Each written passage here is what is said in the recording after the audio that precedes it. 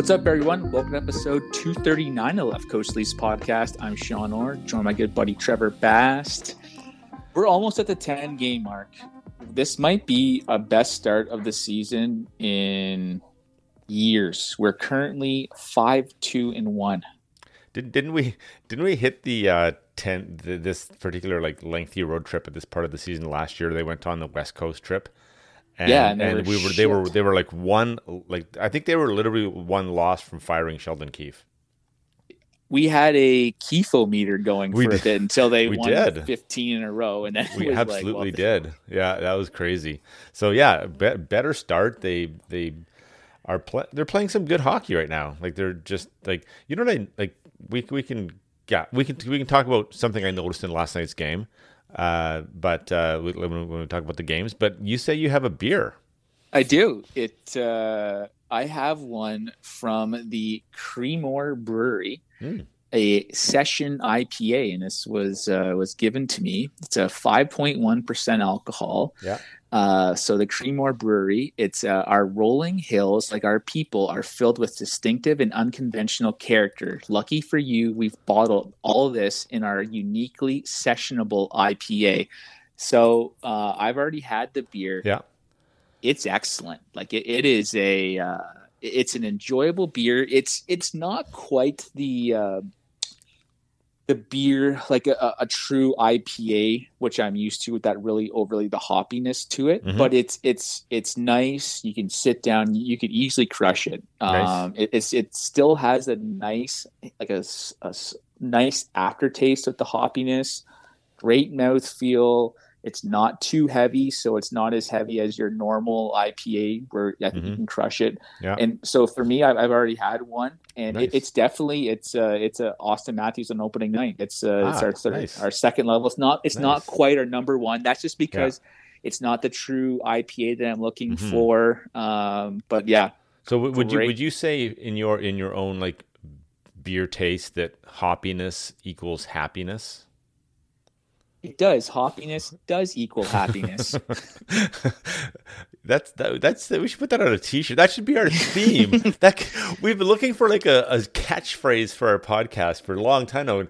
Hoppiness equals happiness. I think that would be t-shirt worthy. Anybody listen to this? I'm declaring the verbal trademark rights on this right now. Right now. That's as far as our trademark is going to go. Yeah. Well, I was in Regina for the past week, as you know, and on the Thursday night Dallas game, I sat with my brother and watched the game at his place, which was really fun to do. And we went to the Sobeys liquor store, and we picked up 3 beers that we shared. And we enjoyed them all. One was from a Regina brewery, which was a Johnny Kolsch. From High Key Brewing Company in Regina. And then we kind of shifted into some just a couple East Coast beers from Big Spruce Brewing Company. It was a organic oatmeal stout. Ooh, and then from Propeller Brewing, it was an IPA. It was a 6.5. And it's called the Galaxy Indian Pale Ale. And all very nice. All in that Matthews wheelhouse. The stout, actually, you know what?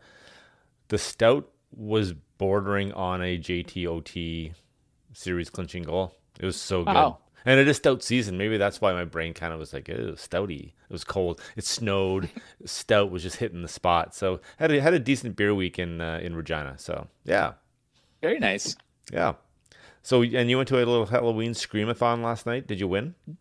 I don't know if it was a winner or loser, but it was a lot of fun. It was called Scream Park in Kitchener. Okay. And it was a great time. It was scary. I definitely screamed probably the most nice. Of our group. Oh yeah, it's fucking scary.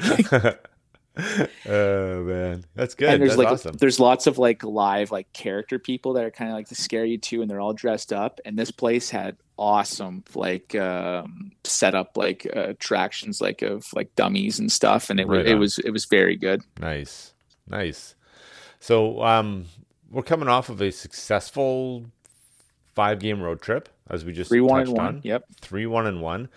I honestly had a really good feeling about last night's game going in, and then I still had a good feeling about the OT. And they just didn't touch the puck. They just couldn't get the puck back, and that's what happens when you start with David Kampf. right? Like he just, like he's a serviceable defensive 3-on-3 player, which apparently the NHL needs lots of, But or the Sheldon thing Keefe is, needs though, lots of. I don't know. in previous iterations, though, he's won the faceoff and he gets right off. But Yes. it did work, though, because he lost the faceoff, and for the most part, he played well defensively. And it wasn't until like the third shift where they got they got the goal. So like, Yeah. it wasn't like it backfired. I get why he's doing it, because he wins the face-off and he's immediately off the ice, and Austin Matthews is on. Or if he doesn't, he's there from a defensive role and he's playing with Marner. So like, it's for me, it's kind of like it's a win-win. You know what would be a cool 3-on-3 experiment in a game, like let's say near the end of the season, that has absolutely no meaning, because the Leafs went 3 minutes without touching the puck last night, right? Yes. And after 40 seconds, you're gassed. So the other team, if they aren't turning it over, you're kind of effed, right? And they can continue to regroup and come at you again, exit the zone, but not let you change. What if a team won the face-off, pulled their goalie? That'd be aggressive. Went 4-on-3, but that'd be kind of a fun little experiment, because like, let's say it's like the last game of the season or whatever, and you don't need the point. The point doesn't matter. It'd be kind of a cool entertainment factor, and it might start a trend. What if the point did matter, though? Then maybe you do it if the point matters desperately more. Exactly. That's what I'm thinking. Like, it's where you need to get the win, and it's like, you know what? Fuck it. If we lose, we're out of the playoffs. If we get that extra point, that's where I could see it being like, all right, that makes sense to me. But I want to see that happen one day. I'm sure it's happened at some level of hockey, because almost all levels from junior up do the 3-on-3 now. Yeah, I'm sure it's happened. There's two big things I think we need to touch on with the road trip, and then we're going to end it off with just some Willie talk. Yeah. First is the emergence of Joseph Woll, which we kind of saw, and second is injuries on defense. Do you have a preference on which one we start at? Let's go with the positive one first. Let's go with Joseph Woll's emergence.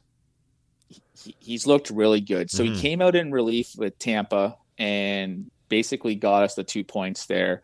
Played excellent against Dallas. Was really, really good there.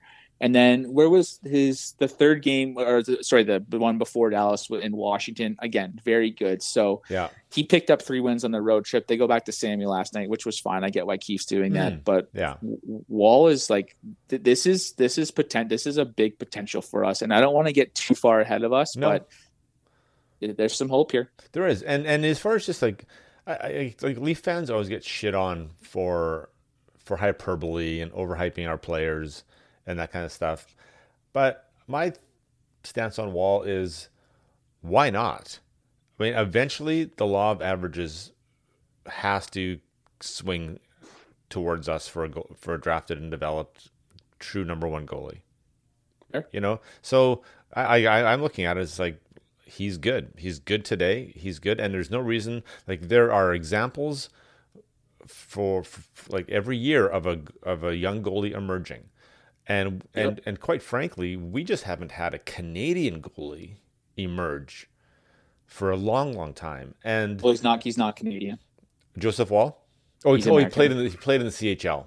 Right. He's American, though. Okay, but I was almost referencing the fact that, let's just say North American, like if we see like a Russian goalie or a Finnish goalie or something like that, like come out of nowhere in there as a young player, which he's actually not young, but we just we've normalized that because they've become the goalie factories of global hockey, right?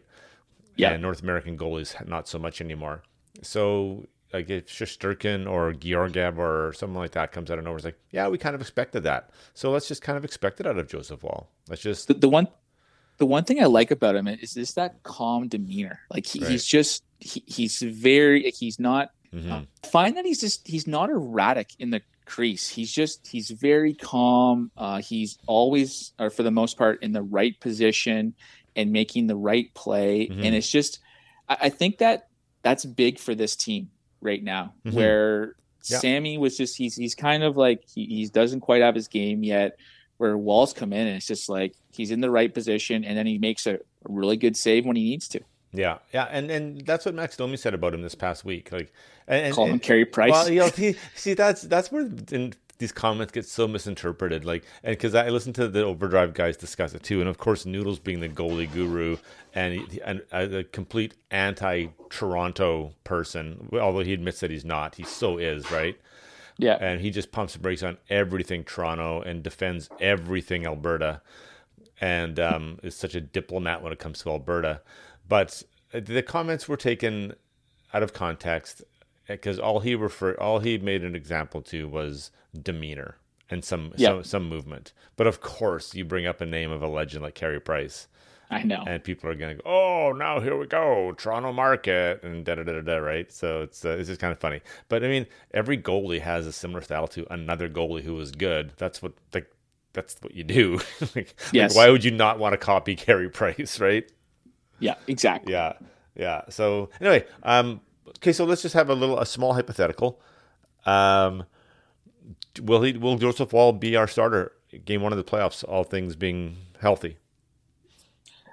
There's just way too much hockey to play out here to know that. But if it game one was starting tomorrow, he's the starter. Oh, 100%. Yeah. I think he'll stay very consistent throughout the year, and Sammy might have more ups and downs if Sammy's even a thing. A lot of people criticize Sammy for last night's overtime goal. It was a weak goal, but he'd been on the ice for 3 minutes straight, and the Leafs hadn't touched the puck. He must have been so tired. Yeah. So anyway, it is what it is. It's what it is. And so like that. But so probably the best thing about Woll though is he's signed for 2 more years at like 800,000, which is going to be massive. That's huge. As we move into the next topic after this one though. But so defensive injuries. Yeah. So Timmins. McCabe. Yeah, so Timmins is already on the IR. McCabe has a hamstring, and then Liljegren went down last night, so we're not quite sure what that's going to mean. But we're now on to defensemen 8 and 9 in our roster. Gio's having to play some big minutes here.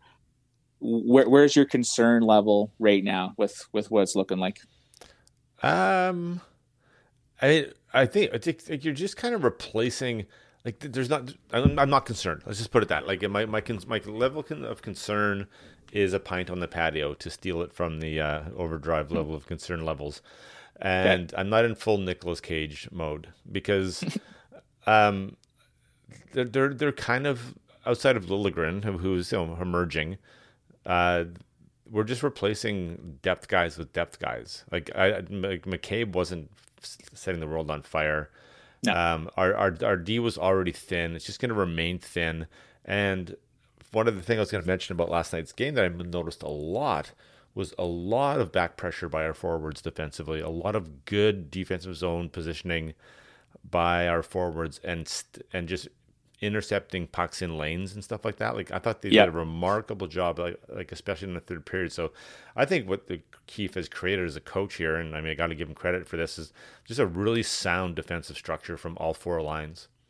And so it's been like that for years. It has been, and that gives me less pause for concern defensively, until a Riley goes down or a Brody goes down. But I'm not saying that we don't need a secondary big fish on that blue line if we want to contend for the Stanley Cup, though.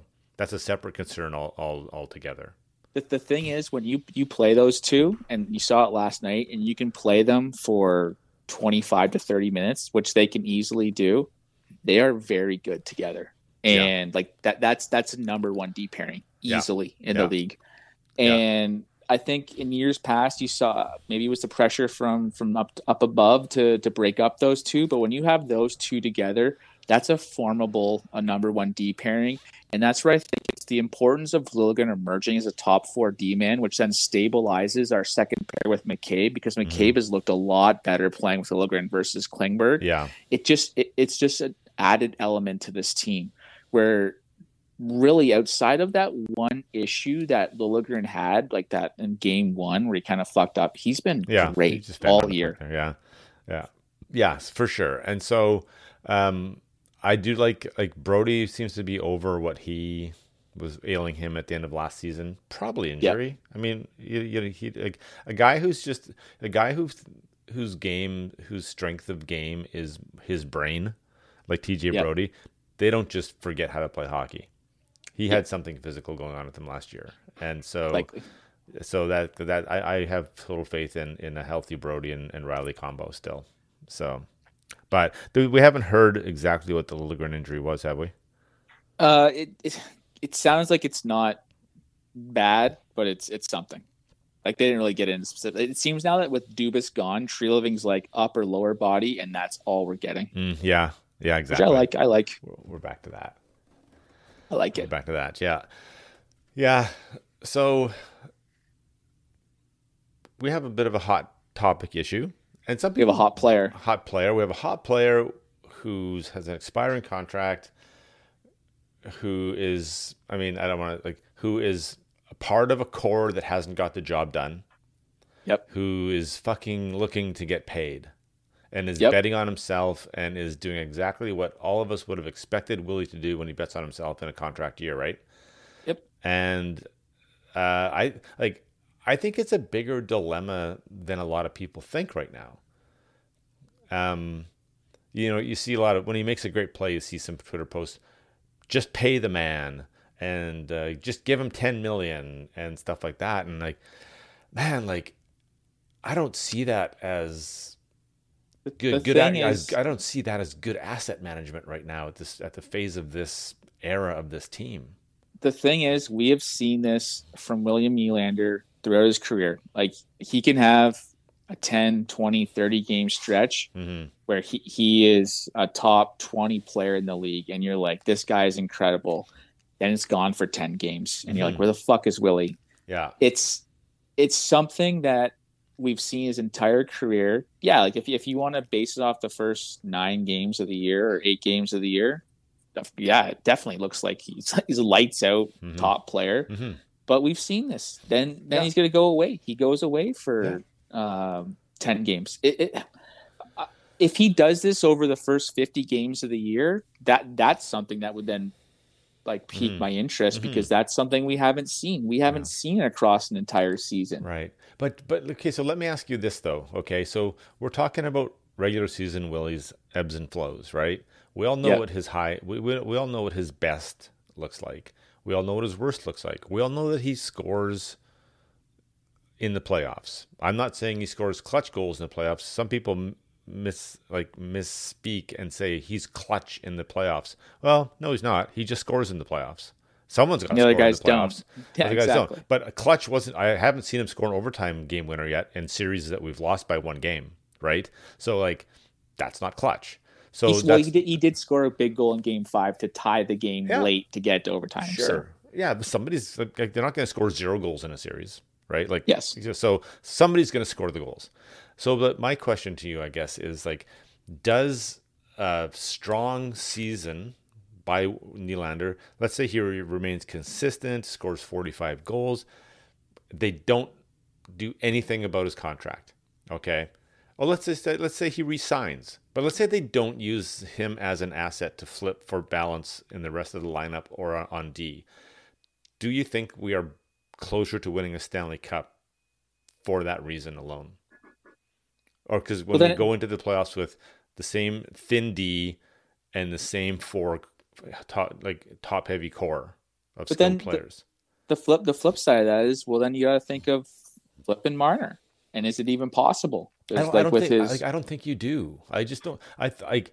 As much as we've criticized Marner way more than Nylander in the last 3 years, we give Willie way more flowers than we do Marner, simply probably because of still the bad taste in our mouth from the contract. He's kind of an indispensable player. Would you rather have Mitch Marner or William Nylander? I'd rather have Mitch Marner, quite frankly, because of the penalty killing aspect. Because he has everything he does. Yes, absolutely. Because you configure a penalty kill without Marner. I don't like our chances of winning a series without that in there alone. Yeah. He was a Selke finalist last year. He is. Yeah. So I don't know. you just can't have it all, right? You just then never mind like if you do re-sign Willie and he gets his 10, but then you still have one more season with Tavares on the books, and you still have to go through the same imbalance in your roster and the same like unprecedented 4 players at 10 million or more that no other team has, right? Like I don't like having this conversation. Like, well, I mean, I do, because it's just fun sports conversation. It's like owning, like, people, like, I get kind of trashed on Twitter for like, just enjoy the season, but you know what? It's just fucking sports talk. Like, you guys all have people have their fucking fantasy NFL teams. Like, why don't you just enjoy football and not have a fantasy team then? You know what I mean? Like, this is my fantasy. Like, armchair GMing the Leafs on Twitter is my fantasy football team, right? I've seen the interactions have definitely gone up as well. Yes. Yeah. And so Twitter's a little bit back. But yeah, like, what are your thoughts? Like, what if they get to the trade deadline and Willie hasn't re-signed? What would you be thinking? Or just in general as asset management, period. If I woke up tomorrow and they sign him to an 8 times 9.5 to 9.2, I'd be like, yeah, I can live with that. If I wake up tomorrow and there's a trade for a number 1 D-man and something else for him, I'm like, yeah, okay, I can live with that. Mm-hmm. So let's say you had to let's say you had to take one, and let's assume that the trade is good. Okay, let's assume that like the sky isn't falling and they're not gonna trade him for Darnell Nurse.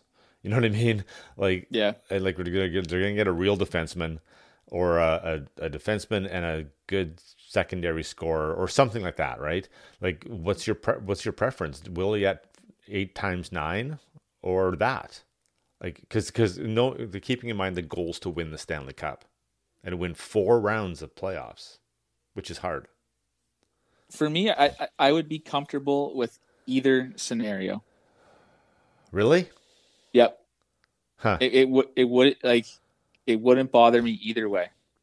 No, I don't see scenario A with re-signing Willie and running it back as even a 25% chance of winning a Stanley Cup.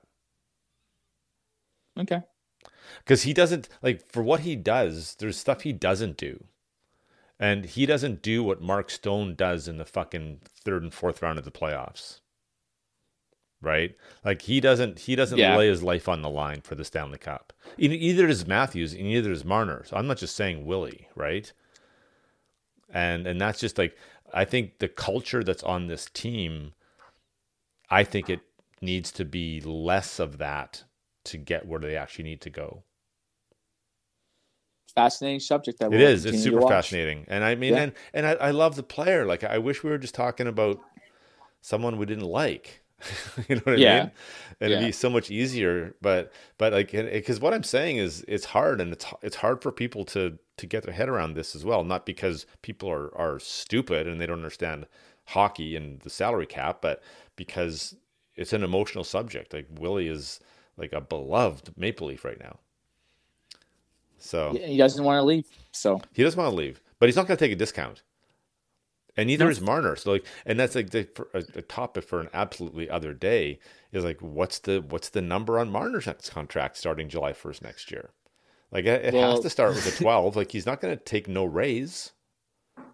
But like, if they sign him to, we're not even going no. But that's what I mean though. Then you're sitting there with after even after JT leaves the books, you're sitting there with a 10 and 11 or a 10, a 12, and a $13 million player potentially. Yep. Yeah.